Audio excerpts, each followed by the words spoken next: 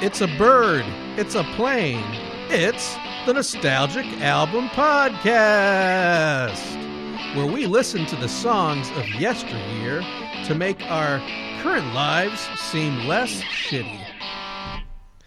Welcome to the Nostalgic Album Podcast. I'm Stovepipe. I'm Alex. We are 6 feet across from each other. We had dire news today that the pandemic is unfortunately out of control. And so we are 6 feet across from each other with our face masks at the ready and these new pop filters to where we calculate if we speak directly into them, we will protect each other. But we just want to remind you to wash your hands, social distance, wear masks, and don't die. And drink beer. And drink beer. What are we drinking? We are drinking peanut butter porter from Saugatuck Brewing Company. It's a favorite of mine. Well, that's good. It's rich and creamy. Although I'm a chunky peanut butter person. Yeah. We'll fight about peanut butter later, though. This isn't a podcast for that. That's all right. So, how was your week? It was a week. I mean, fairly boilerplate, running nice and smooth. Did you get married again? No. Did you have any more kids? No. Okay, so nothing too crazy as compared to 2 weeks ago. The first one. Right. Okay. Just wanted to make sure because it was very odd to have a podcast begin with Alex is having a kid now. I never wasn't sure if that was even desired by you two, and then it showed up on the podcast. Turns out it's possible, even. It most certainly is. Well, you were at the wedding, so you would know. Yeah. So, let's jump into it. Last week we had a 17-hour podcast as opposed to the normal hour, but we needed it due to the stress of our culture currently. That, and it was two albums we both really love. Yeah, it was. And so we, as you can probably tell, are prone to talk more about those. There's more to say. There is more to say. So, let's see if my luck is finally grown. Is this the week Justin wins the coin toss? Is this the week Justin misadjusts his microphone? The answer is yes to the latter. Hold on. All right. Heads, because I want to be ahead. And his tails again. You're kidding me. Nope. God hates me. We're still not doing slip. Next week, I'm doing the flip. I'll call it next week. Maybe that'll change it. The world is trying to kill me. It's that simple. What did you pick this week? Justin's piss poor coin toss record aside, I picked the other half of Fuel's Old Enough catalog, their debut album, Sunburn. What did you pick, Justin? I picked It's a Shame About Ray by my all-time favorite band, the Lemonheads, fronted by my all-time favorite songwriter and lead singer, Evan Dando. I sense that I know the outcome of the answer to our primary question based on the fact that you've written a song about Evan Dando. I've written several songs about him, yeah. One that's on an album. Shook Foil. Yeah, that's the album that I disavow, but I like that one song. I listened to it today, so I'm sorry to hear that. I enjoyed it. Such a different time. That was before I performed a Stovepipe, so I disavow it. It's like finding a book of poetry you wrote in middle school. The album that shall not be named, yeah. i.e. all of mine. Did this album live up to the magic of your youth? Absolutely. This is... Yeah. I'm going to try and get out of the comfort zone of picking the fun ones, the easy ones. Yeah, you got to pick a piece of shit pretty soon. On the next few, hopefully, because, well, I didn't feel comfortable doing it, breaking in the podcast. I kind of wanted you guys to hear why we're doing this. And right. The easiest way for me to do that is to find things I can easily talk about enjoying them. And right. Maybe search for something a little deeper or find out that I no longer like this album. What was your favorite song on this one? That's a hard one because my favorite chord progression on the album is the song Shimmer. Because, well, it's good one. It's great. I struggle to break the musicality of it because I never bothered to learn it. But my favorite song is probably Song for You. It almost doesn't sound like a Fuel song. No. I love that chord progression. That was, I'll only point it out now, that was my favorite song on this one too, besides Shimmer. What is a good memory you have of being a young little Alex? Did you have long hair when you were a kid? No, I started growing my hair out when I turned 18. Okay. So went away to college, and so did the haircuts. They went away. They went away. What's a good memory you have of listening to this album? There's a lot of summer drives. When my first car I bought from my aunt was a Toyota Camry, and when she bought it in 1995, she splurged for the in-trunk 6-disc changer. Oh, wow. I remember those. They had like 100 disc changers, too, that you could have in your truck. Yeah. Totally unnecessary now, but at the time. Unrelated fun. There's a Cornerstone-related story as to the destruction of that CD player when it stopped working. But I'll tell that in a minute. Okay. But that one is... That album is part of kind of what I call like my transitional music. Okay. It's still... lyrically, it's still fairly heavy and sad and, pensive and wintry, but the musicality and the arrangement is very much more upbeat. I feel like that album may have been written in the spring. Right. I'm realizing right now, maybe the pop filter is isolating things so that our voice is coming better, but we breathe constantly on this. I'm like, I hear you go, I'm going, the one thing in this current climate we shouldn't do, we're doing a ton. So listeners, sorry. Suffer, again, we said at the beginning, if you're willing to suffer with us for a little while, we promise we'll be better. So I'll tell that story about the CD player. Please tell, because I'll forget to ask again. So my sophomore year at Cornerstone, that car started. Well, it started to die quite a bit before that, but at that point, it was going through a case of oil a week because it was leaking as it ran, and then at some point, the CD changer died. Being, 19, I decided what better way to destroy that than go like Office Space on it in my dorm room. So I had it sitting on the floor. I was throwing it around, jumping on it, just trying to mangle this thing. And then there's a knock on my door, and it's the hall director. Right. Wants to know if everything's okay in here. I said, yep, just having a look, pointed at it, and he just kind of didn't know what to do. He shut the door and walked away. I feel like if he was really cool, he would have joined in and gave it a couple whacks. Who wouldn't do that? Larry Rice was pretty cool. We can. I remember Larry Rice. Yeah.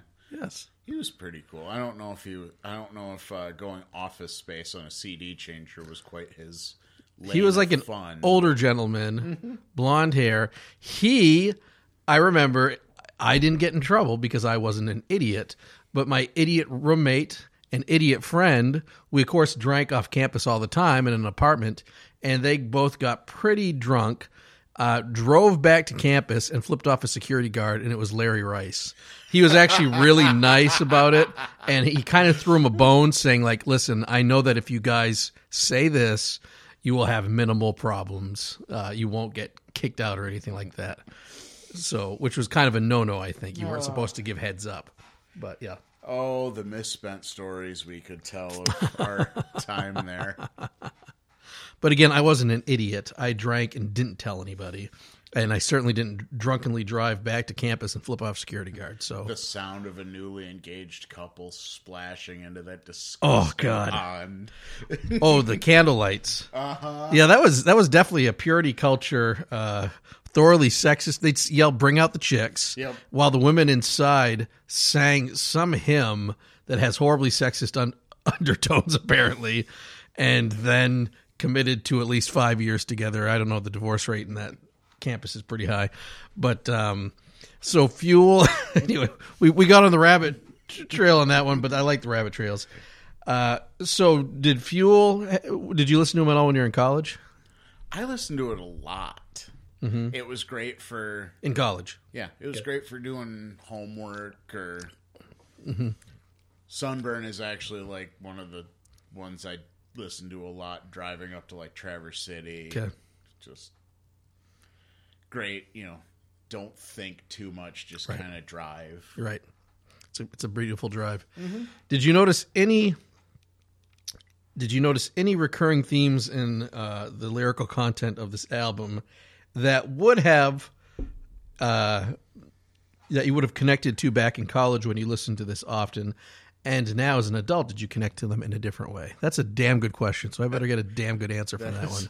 That is a damn good Fuck's question. sake. And it's sad that I picked a kind of, flowery, or at least we'll call it emotionally flowery for me, because I have no real, it's never something I pull out when I'm feeling down. We'll probably hear more of those stories when I feel down. Bring in a Dream Theater record. Because, I don't have a Fuel tattoo. I do have a Dream Theater tattoo. So there's, if that tells you anything about which band is more influential on my life and moments. Although you get a solid, I don't know why I'm crying, but I'm sobbing story when we do a Beatles record. Oh, let's see. I mean, why did you like Song for You so much? What are you going through now that may have... It's weird that I connected to that one because it's like... It's one of those things where the lyrical content dawned on me much later, the 10,000th listen, all of a sudden something catches your attention and you go, wait a minute. Mm-hmm. Like, hey, this is actually like a fantastically crafted breakup song. Okay. It's kind of, that chorus is kind of, this is my last effort because I don't know what else I can do. Right. And then I'm just going to leave it here. And so I don't know. The lead singer of Fuel, he writes the lyrics, right? He does. He seems to have a pretty good notion of appropriate boundaries when it comes to relationships. I'm curious if that's because his wife is also a musician. Oh, really? And so I wonder if they have some sort of interesting link to spousal communication that a lot of us haven't discovered yet. Right. And the fact that makes them sound like mature people, and the fact that they're both musicians makes me think that because most musicians I know aren't remotely mature and are terrible with relationships, your answer doesn't give me any comfort. So, they're both musicians. I'm like, so they shouldn't be together anymore. And they should be horrible at communicating. I guess if you never see each other because you're both on tour constantly, maybe that's it. It's hard to find your problems. Right. So you can't think of any themes this album has that your younger self and your current self would have connected to. I guess that's kind of the linchpin I don't want to say disappointment, but the fact that my life has changed so much for the better in the last 3.5 years. Right. It's hard to connect with those. It's a little bit harder to connect with those songs that are primarily hurt or not. Right. Or that makes sense. Personal searching driven. Right. So maybe you can look at it from a more objective standpoint now than you could have years ago. Yeah. I felt a lot more of that sense of searching in my, late late teens and Right. mid-20s than I do in my early 30s. Your satisfied early 30s. Which album did you like better at the end of the day? I'm going to go with the Fuel one. The Fuel one? Yeah. They're both Fuel. Oh, okay. Yeah. I jumped way ahead in the episode, guys. Oh, okay. I'm sorry. We did a little bit of the time warp there. Which Fuel record did you like? I like the Fuel one better. So both? Yes. I prefer Sunburn to something like Human.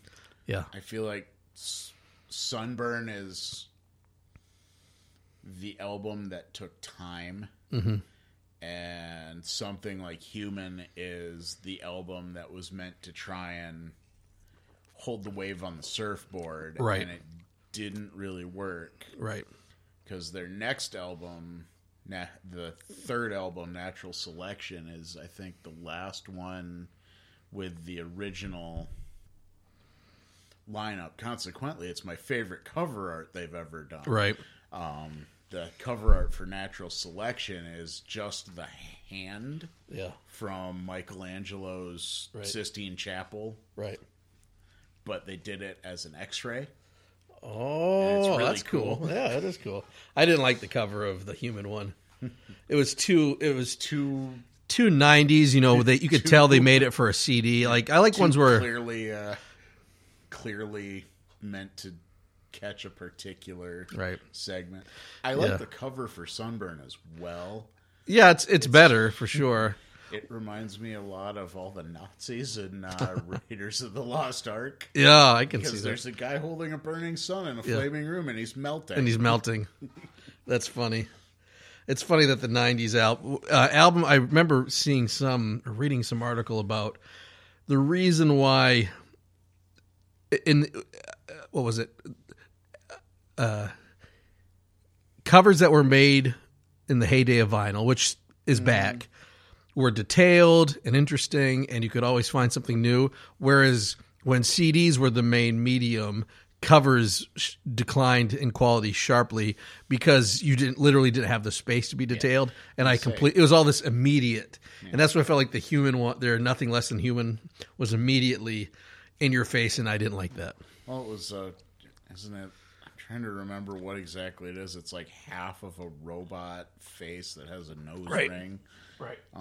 Yeah, it's a robot with a nose ring. It's something you can throw on a small CD cover. Like, hey, that's cool. I'll buy it. And then it's meant to be eye-catching in a 5.5 by 5.5 square, whereas a gatefold vinyl is like 2 square feet of pure artistic creativity, which is why you have things like the Beatles' Sgt. Pepper's cover, where it's like, how many famous people can we fit on this cover?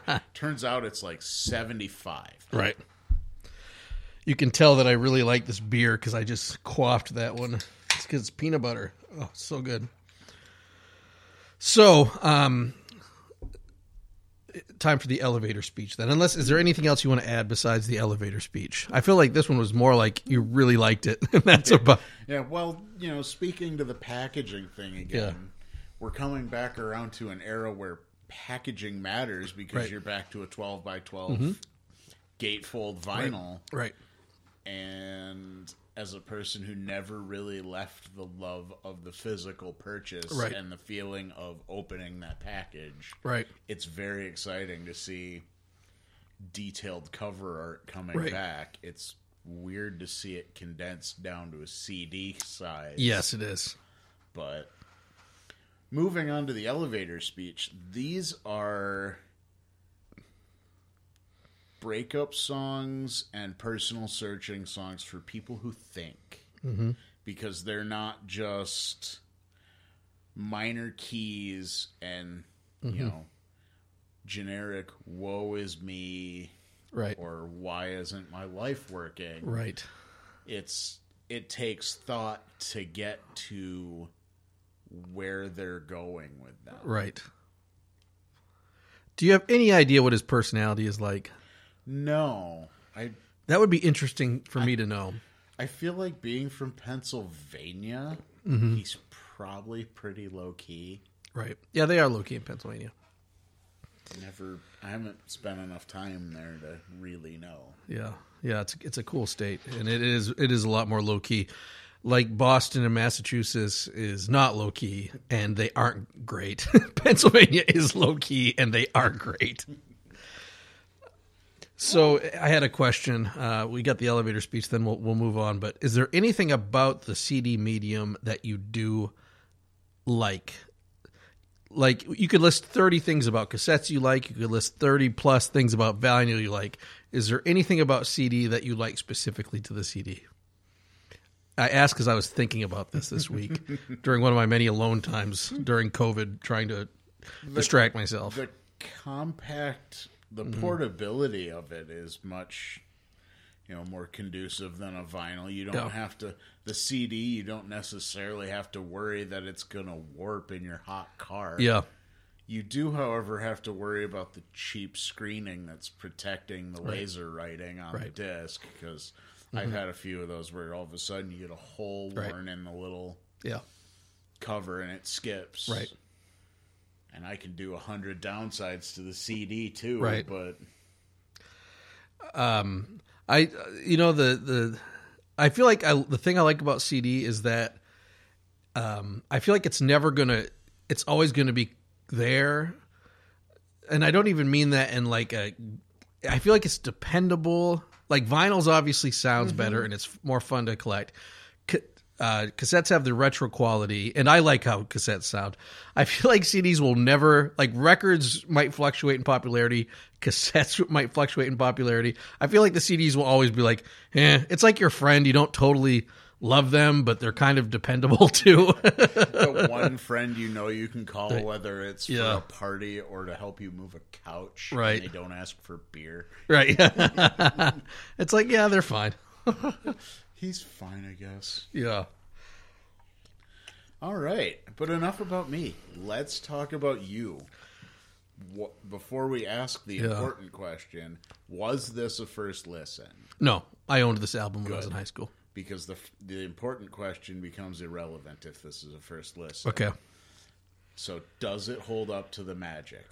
I didn't have a whole lot of magic when I first listened to this. I liked Shimmer, and at the time I was a conservative Christian, so I remember being offended by Jesus and a gun, and I would skip that. I love that riff. Yeah. I enjoyed it very much. I love that riff so much. It's possibly, it's a toss-up. Right. For me, between that one or Mary Pretends, which riff is more aggressive. Right. I can see that. I will say I didn't really like, what was it called? Something More Than Human? Something Like Human. Something Like Human. I really didn't like that album that well. And I did enjoy this one. I can, from an objective standpoint, since we talked about it last week, I can see why. Right. I feel like this one had I feel like, as I mentioned, I joke that he seems to be very good with boundaries, but I actually do appreciate that because it so seldom happens, A, with men, B, with male musicians. But I feel like this album, the music matched that sensitivity that I think he must have. That's why I asked what he's like as a person. And a lot of the reason I just felt like this, it wasn't really the other one kind of felt like a nu metal album, and this one just felt like a good alternative album. Maybe right at the cusp where they're it kind of reminded me of Soundgarden or I feel like based on timing, this album was kind of released at the death of grunge and the birth of I don't want to say true alternative. Yeah, it's kind of the same era as Stone Temple Pilots. Right. Yeah. I agree with that placement completely. And another thing I thought about, I kind of felt bad about my response last week because so much of it was based on my perceived audience of this album, when really what the issue was is that I associate it with a type of person that lived that inhabited my childhood and in which I have gladly left. But whereas this one, I just was able to enjoy it. I hate using the word objectively because I think our ongoing discussion and the unanswerable question will prove that there is no such thing as objective listen to album. But I was able to take this on its own terms and I wasn't able to do the other one. And honestly, they sounded vastly different to me. Like the other one sounded more chugga chugga. This one sounded more kind of flowy and nice. And I'm curious if they had different producers. I'm going to look it up. I did. I would give, if I was listening to this album for the first time, I would give it probably a B, which I think is pretty damn good. I feel like that's a much better grade than you would have. I would give like a C minus. The other one, maybe. You that one's Caesar passing for you. It's good enough, I guess. Yeah. C's equals degrees. Yeah, that's not true. Ask your C student here. Ooh, that's an interesting tidbit. I think they were. It looks like that was released on the same label that the original Nickelback records were released. Oh, Roadrunner? No, prior to Roadrunner, 550 Music. Oh yeah, a subsidiary of Sony. Of Sony, yeah. Huh.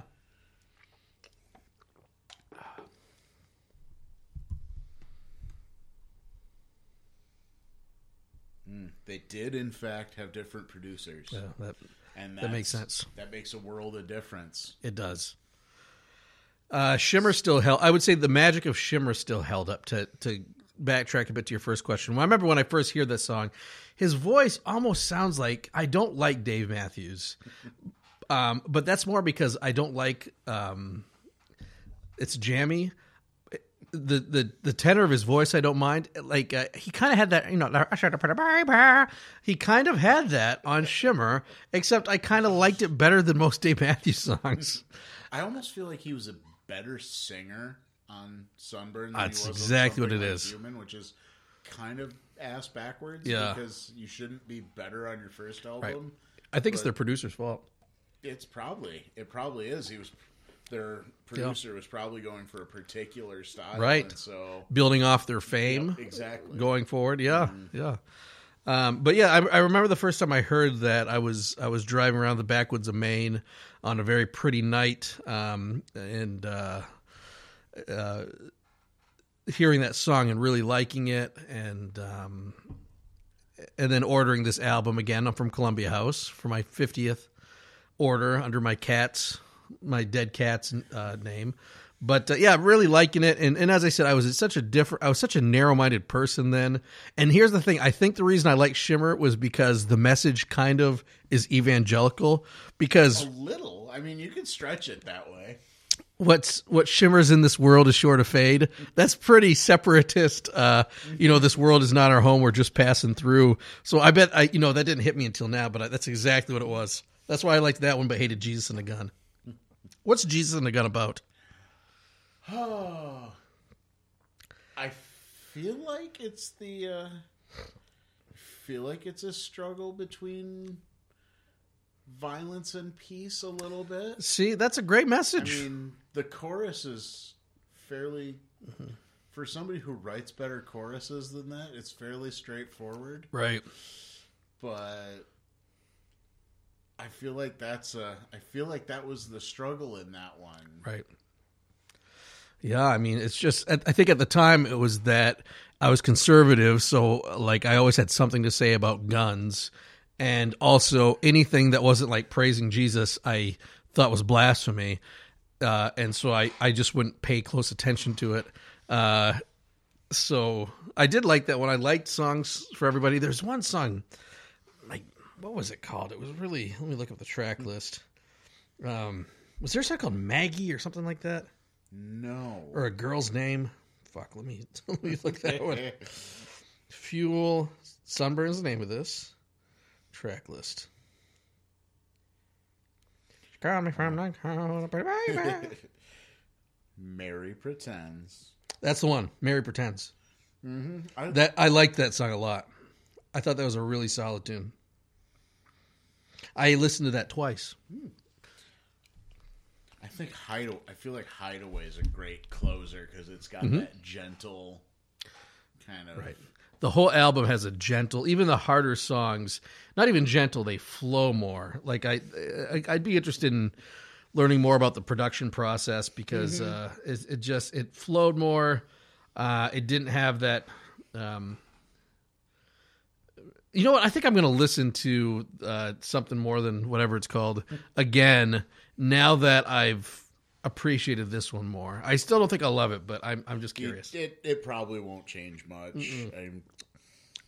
I picked that one. You know, it was an easy field goal for me because I like that album too. But this is still better. Yeah, it is. And I went back and listened to Natural Selection again today too, because. Is it scientifically credible? It's not. They had but their song that they had on that god-awful Godzilla remake. Oh, it's so bad. Was on that one. There were so many bad action movies then because of Armageddon.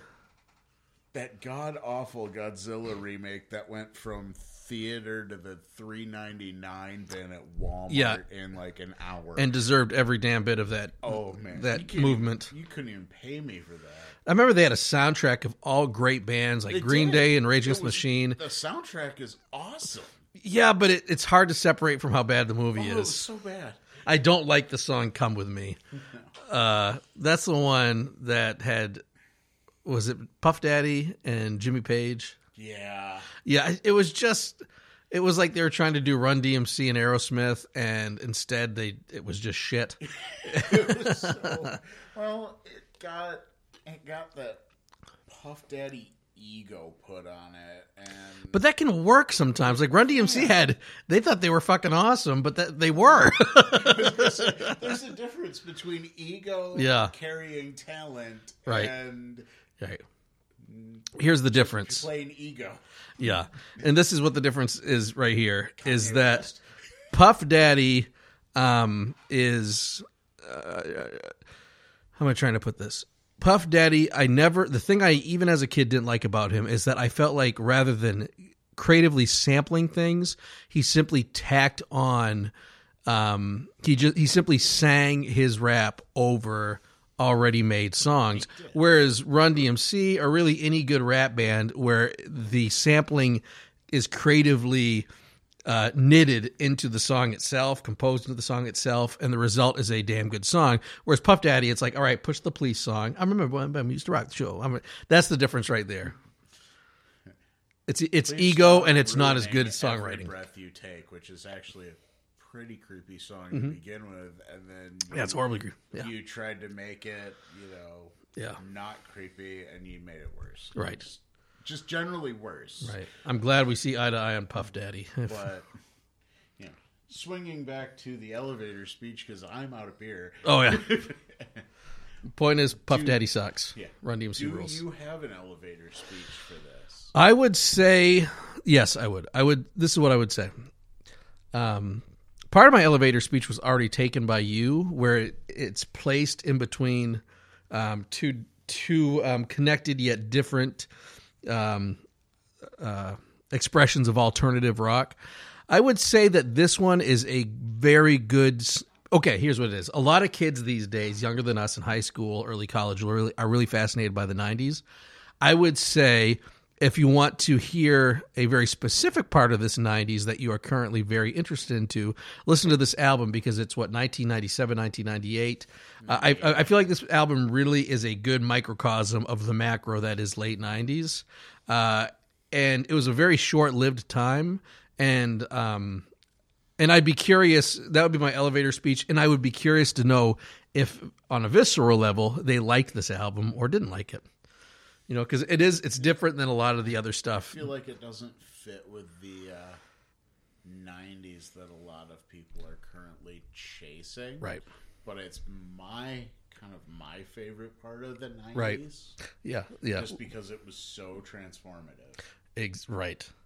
So, my elevator speech would be almost like academic. Like, listen to this so you can better understand this trend that you're interested in. Because I don't think you would without me telling you to.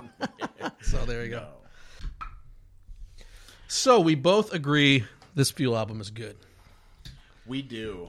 But enough about them. Let's talk about Ray and why it's a shame about him. as you chug off the last of that fabulous Suckatuck peanut butter porter. All right, let's have it. I've been wanting to do this one. First of all, why is it a shame about Ray? You know what? I know endless amounts of Lemonheads trivia. I mean, this is a band I've seen countless times. I mean, you name it, and I don't know the answer to that question. Yeah, well, it's a shame that we don't know. It's a shame we don't know. Shame about Ray. But did this album hold up to the magic? Jesus H. Christ, yes, it did. This album, when I first, well, you know what? I'll let you ask the questions, but yes. I'm gonna be honest. I've listened to this not as much over the past few years, but I mean, it's still fresh. It sounds great to me. Yes, it did. Kind of the opposite end of the 90s going on here. Yeah, so 1993, 92, 93, somewhere in there. Yeah, and Evan Dando. The thing is he's always had critical acclaim and a sizable audience. A lot of people didn't like him. He was. Now he looks like an old pothead, but he was he got in like the cover of People magazine, 50 Most Beautiful People. All this. He's a good looking dude. He banged a lot of women who were models and stuff. So there's a love it or hate him type approach, you know. So.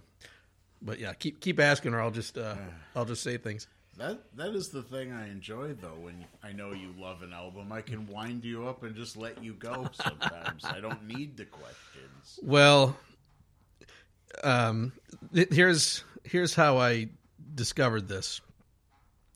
I listened to a lot of shit up until I discovered this album. And it's still music I like, but like cock rock and Debbie Gibson and music I have come to appreciate. But my brother, who always, to his credit, has liked mostly, he's always liked left to center music, and he always made fun of me for liking pappy shit, and was kind of a prick about it. But I remember this is what happened. There was a snow day. And my dad was a teacher, so he also had a snow day. And we went to Bill's Corner Store to get a pizza and rent some VHS tapes. He always would say to us, you guys pick whatever you want, but you have to let me pick out one good movie. And he would try to pick movies that had some artistic merit. He picked The Graduate. The Graduate had... And I just remembered riding home with a hot pizza box on my lap and a stack of VHS tapes on a day where school was canceled. Probably it was Maine, so probably it was like 2 days canceled. So this is a good setting. But we watched The Graduate, and I remember I did like it, which was surprising because I was a fucking idiot at the time. I was a little kid. But it started out, it was the 25th anniversary of The Graduate, and it started out with a video from the Lemonheads performing a cover of... Mrs. Robinson by Simon and Garfunkel. By Simon and Garfunkel. You got it. You're trying to seduce me, aren't you? Well, I just remember thinking like, this is great. I love this. It was the complete opposite of what I liked. It's a very well done cover. Yeah, it is. One of my favorites. Yeah, and the thing is like a lot of the bands my brothers listened to, they almost looked too dorky.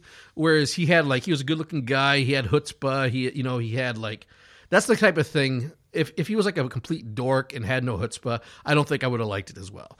But the whole package was very cool to me. So then I ordered, again on Columbia House, all these albums, and I listened to this and I put it in the stereo, and it felt like it was the greatest feeling I've ever had. It felt like being in your hot house, feeling disgusting, opening the door and getting blasted by this beautiful summer breeze. Or like a beautiful autumn drive. I remember thinking like, this is the greatest music I've heard in my life. And then I remember playing it for my brother, and he's like, wow, this is good. And he goes, good job. This is after him being a complete prick to me about what I listened to. So not only did it win my brother's approval, which was pretty darn good to have because he liked good music and he was my brother, it was simply the best sounding thing I've ever heard. It introduced me to a lot of other bands. They had deep punk roots, so I found out a lot of punk bands. I found out a lot of like country bands like Graham Parsons, who's a huge influence on him. Even like, I mean, we make fun of the Eagles, but like there's a little bit of comparison, I think, between early It's a Shame About Ray era Lemonheads and the Eagles, like, uber catchy. If I hadn't found this band, I just would have been a different person. I feel like I would have been like a libertarian douchebag or something if I had not discovered this album. So I can believe that. I mean, music is such a profound,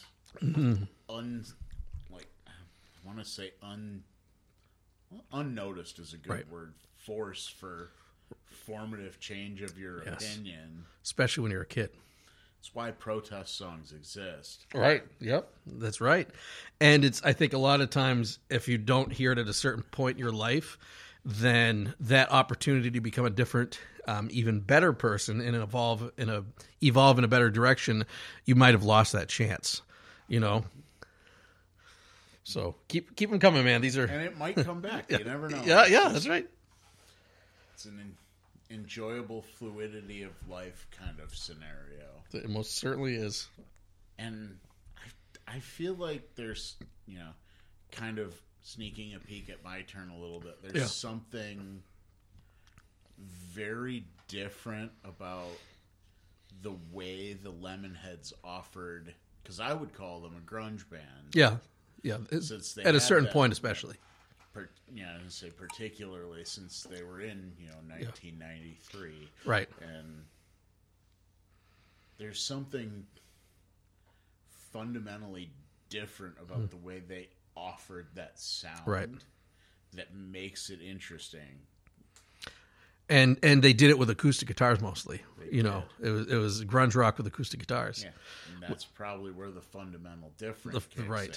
Right. Although I think I heard an accordion and an organ and maybe a penny whistle on there. Yeah, I'm sure. And I mean, and some slide guitar. I definitely heard that. Some slide guitar, yeah. And it was the thing is the making of this album was essentially everybody knew he was gonna be famous, and that he was gonna bring grunge and alternative music even more into the top 40 for various reasons. And he's a very confident man. Like, I think nobody is a bigger fan than Evan Dando. But like when they made this album, they basically went to Australia, which is his favorite place, did a shit ton of uppers, hung out with all these celebrities. Like Johnny Depp sat in on the entirety of this album. Like a lot of people heard like, hey, there's this cool Evan Dando guy. He's going to be the next big thing. He makes this really catchy music. It's alternative, but it has a pop appeal. And so he was just surrounded by beautiful, drugged up, famous people. And then he made an album in that context. So he turned in the beautiful Australia. He turned grunge into Motley Crue. Yeah. Okay. Kind of. I mean, yeah. I think Motley Crue did weirder and grosser things. I think Evan Dando just slept with a lot of people and was high as a kite the entire time. So but yeah, it was all about the party. Who can snort the grossest thing contest with Ozzy Osbourne? Right. I say that, but he must have snorted at least one gross thing. So it might be a completely apt. You never know. Yeah. At least not without him telling the story. Right. He was there. Does he remember it? We don't know. Right. Yeah, but I mean, like he dated Winona Ryder. I mean, he did all the things that the 90s hipsters wanted to do. Trendy 90s things. Yeah. So that was such a fantastic segue. It's hard to know where to go from there. That was so. Give me one more question, then we'll turn it to you because so much fun. I mean, yeah. I guess if we're gonna go one more question on it, we have to go with your elevator speech. So the elevator speech, I would probably just burst into tears and say, please listen to this. I would say that I would tell them what I told you, is that this album was made by a up-and-comer who had critical acclaim, who went to Australia, did a ton of uppers, hung out with beautiful, famous people, and the result was this super poppy, grungy, considering when it was made, celebration of everything that I think Nirvana didn't do, because Nirvana wasn't a celebration, and I love Nirvana.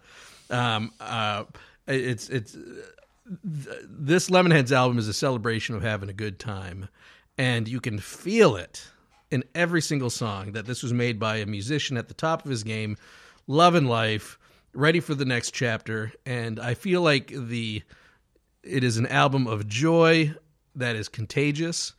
I think anybody could listen to this and enjoy at least 2 songs on it. And I would look at this person in the elevator, grab him by the shoulders and say, this album could change your life. And then burst into tears again and wander the desert listening to this. Hit the open button on the elevator, whether or not it's on a floor. Exactly. That was barely an elevator speech, but like I said, this album is very important to me. That being said, I'm going to ask a question I'm horrified to ask. And be honest, did you like this album? I did. Oh, thank Christ. If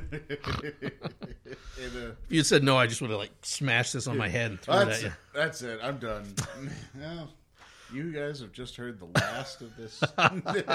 It's hard, isn't it, to something that's so important to you, because I could tell you really did like Fuel, and I was afraid to tell you I didn't like that second album, because it's kind of saying your life experience is not appealing to me. No, I've become quite a bit more thick-skinned to people not liking the things that I like, because a lot of the things I like are really, really weird. Yeah. Or, in the case of Dream Theater, highly pretentious. Right. Yeah, I can see that. Highly pretentious. Right. And yes, I will torture you with at least one record. Right. And you have very specific tastes, too. So I do.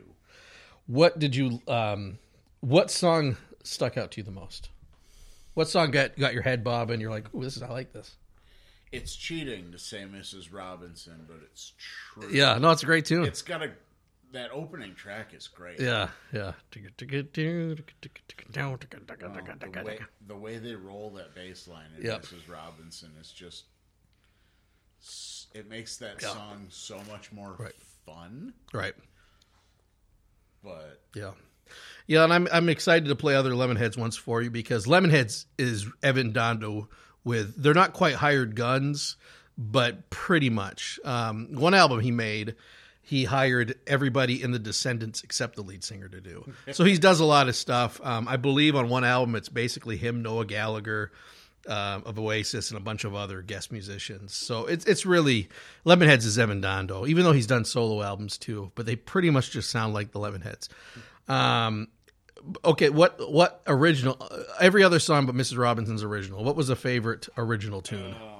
Let me pull up the track list again, because those are, I'll be honest, they're quirky track names. Yeah, they are. They're hard, yeah. Allison's Starting to Happen, Ceiling Fan in My Spoon, which is about doing heroin. I figured. Yeah. Where'd it go? Heroin's a downer, though, isn't it?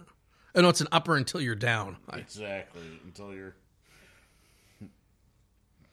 Rudderless is a fun one. Oh, jeez, that's a great tune. Because it took me a minute to actually catch how he was singing that part. Right. And the first time I heard it, I was like, well, that's redundant as shit. That's really... Yeah. Oh, no, it's not. Never mind. It's actually pretty intricate and pretty neat. Yeah.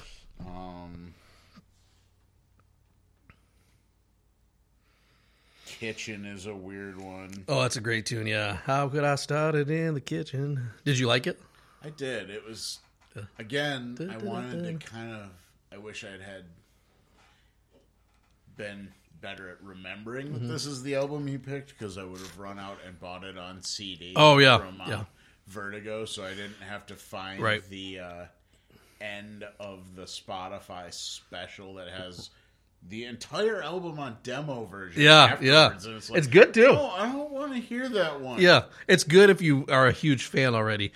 If you buy the CD, any CD pressed after 2000 doesn't have Mrs. Robinson on it because he, of course, being a pretentious songwriter, didn't like that one.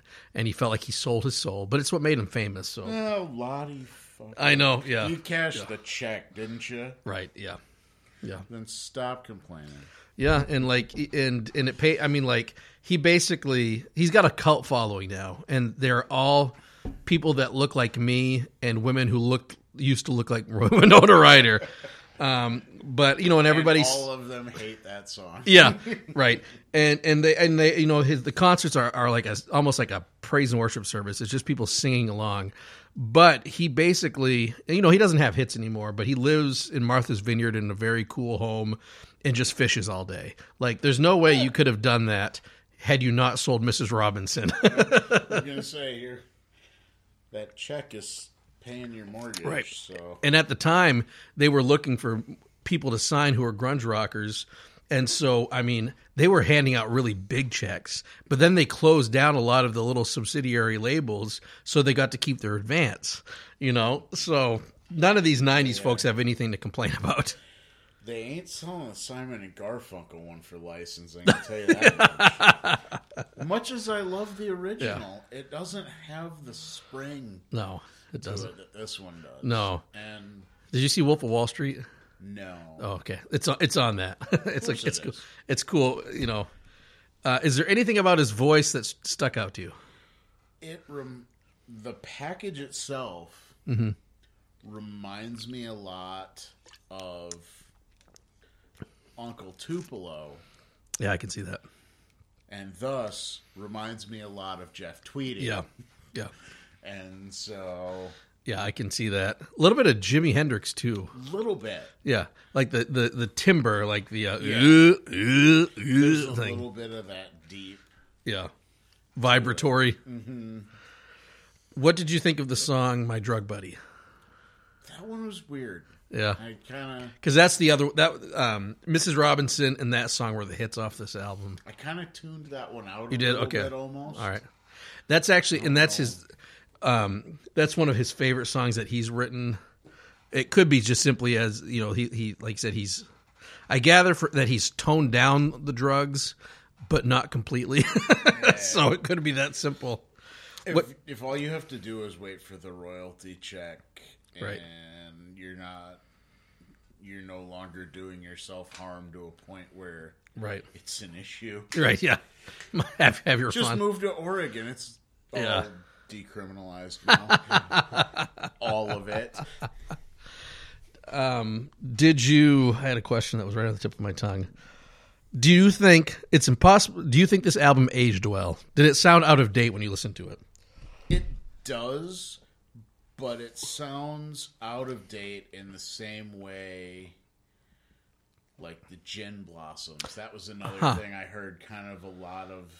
Yeah, they must have toured together. Yeah. Too. Like, do you like Gin Blossoms? I love the Gin me too. Blossoms, Me too. And I'm hyper disappointed that show got canceled. Right. Due to the I hear they put on a great show, and somebody told me that it's cheap too. It was inexpensive. Someone told me that, you see some of these bands and they'll like say, we got some new songs, and people are like, oh, Jesus, please don't play it. I hear Gin Blossoms has No Pretense, where they say, you guys are here to hear our hits. We'll play those and then get out of your hair. Well, I think even their newest album is almost 15 years old at this point. Right. And they have similar to It's a Shame About Ray, one of my favorite, ironic album titles of all time. Right. Congratulations. I'm sorry. Yeah. New miserable experience, too. They're it's that kind of wheelhouse of the kingpins of majestic irony. Yeah. Kind of. Majestic slacker irony. Exactly. Congratulations. I'm sorry. Same thing with if you don't expect too much from me, you might not be let down. I feel like we could do an episode where we each pick a Gin Blossoms album. Good. I love Allison Road. Oh, I love it. So I can't tell if it sounds out of date to me because I'm so entrenched in it. Pitchfork did a review of this album that was actually, they gave it a very positive review, which doesn't happen that often. B, one thing they said was that it was a little out of date, but it's so catchy that it's hard not to smile a few times while you listen to it. It's a bit like the avocado refrigerator. It's so far gone that it's cool again. Yeah, I can see that. That's probably... As a former West Side resident who had Right. an avocado shower and bathtub in his apartment, props to that. That was so Right. much fun. I had one more question before the elevator speech, and again, it was a good one, and I can't remember what it was. Did you have any observations as a fairly new, had you heard them before? Yeah. And Mrs. Robinson, you had heard. I'd heard Mrs. Robinson because it's ubiquitous. Right. It's, I've heard, bits and snippets of other ones. Like, Okay. didn't they have a song on the Empire Records Yeah, soundtrack? they did. Yeah, it was a cover of a Big Star song, the Ballad of El Guajiro. Ain't no one boy turn me around.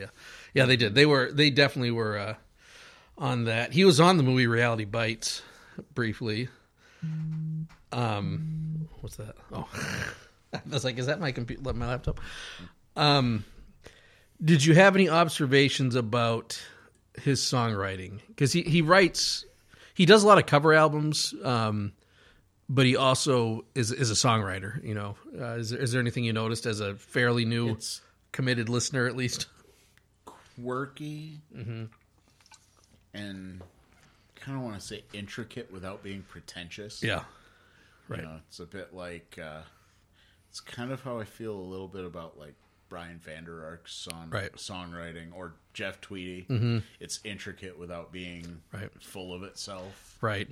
And I think all three of those writers, I think they're like songwriters, where it comes naturally. I feel like all three of those examples and many others, like they could probably write a song in 3 minutes and say this sucks, and we're like, no, this is actually really good. Some of the best songs take 15 minutes. Right. I'm glad you liked this one. It's one that if you hadn't liked it, I would have sent you like 50 different tracks until I found one that you did like. I can make you like this album. Like it. Yeah. Well, one thing to consider too is that should have been your elevator. Like chain them to the elevator and start playing the album over and over. We're gonna sit here until you like this one. Well, one thing that is, when they started out, they were like their early work sounded a lot like the Replacements or early Goo Goo Dolls, but not as good. And then he found his true voice. But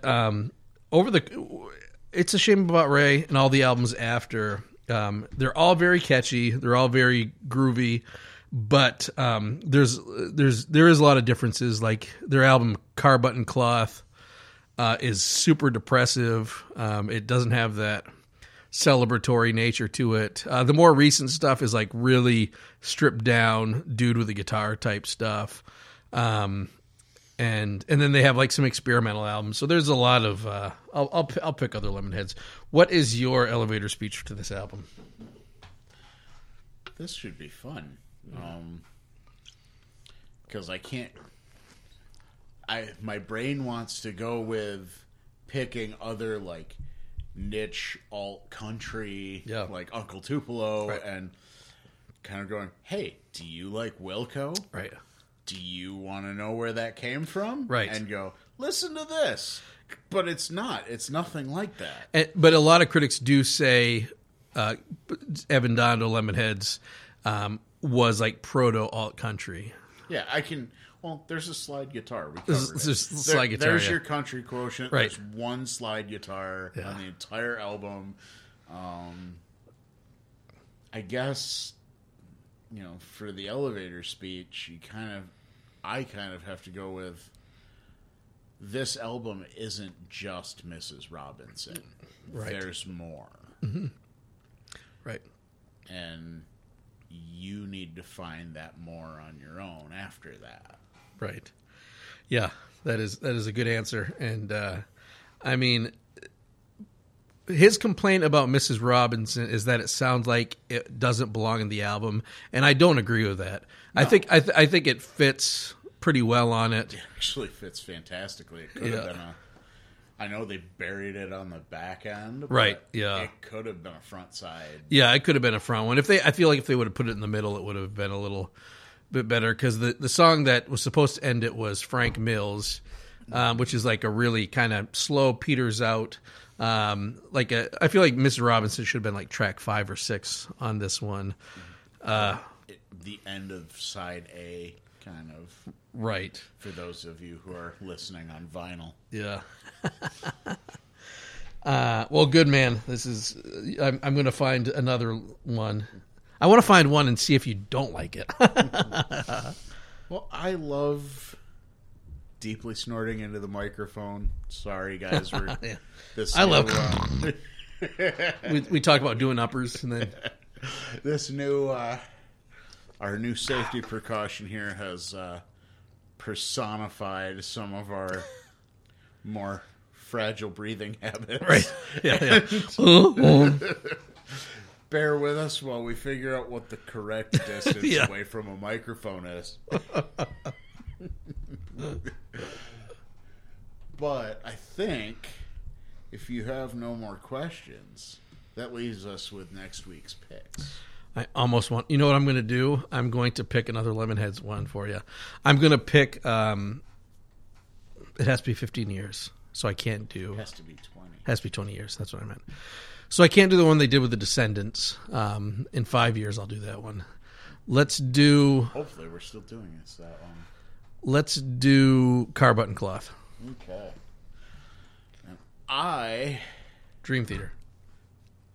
Do you want me to do it now? Do whatever. No, do whatever you want, man. I have 2 in mind, and I feel like I picked like my absolute favorite, so it's time for you to pick your absolute favorite. Because you're gonna hate my absolute favorite. No, that's right. I might like it. I've only heard like one Dream Theater song. You know what? I'm gonna save the Dream Theater, but I'm gonna pick the one that I was listening to today that I've realized is terrifyingly beloved to me. Okay. I am going to do Joe Satriani's Surfing with the Alien. That will... Yeah, pick that one. Certainly hate it. I just may. You will most certainly hate it. Maybe. But I can carry that half of the podcast with my fanboyish gushing. Well, that's pretty much what I did on this one. That's fine. So thank you so much for listening to the Nostalgic Album Podcast. We are going to have more of an internet presence. We say that every week, but before this, Alex and I talked about we really are going to this time. Please go to our Facebook page. It'll be live before you hear this. So. It'll be live before you hear this. Make sure you share your own albums of things that you liked from your childhood, and then ask yourself, did this live up to the magic of when I heard it when I was young? Please be safe, wash your hands, stand 6 feet away from each other, take good care of each other, enjoy the holidays, wear your mask. Good night, everybody. And good night, everybody. Good night and good luck.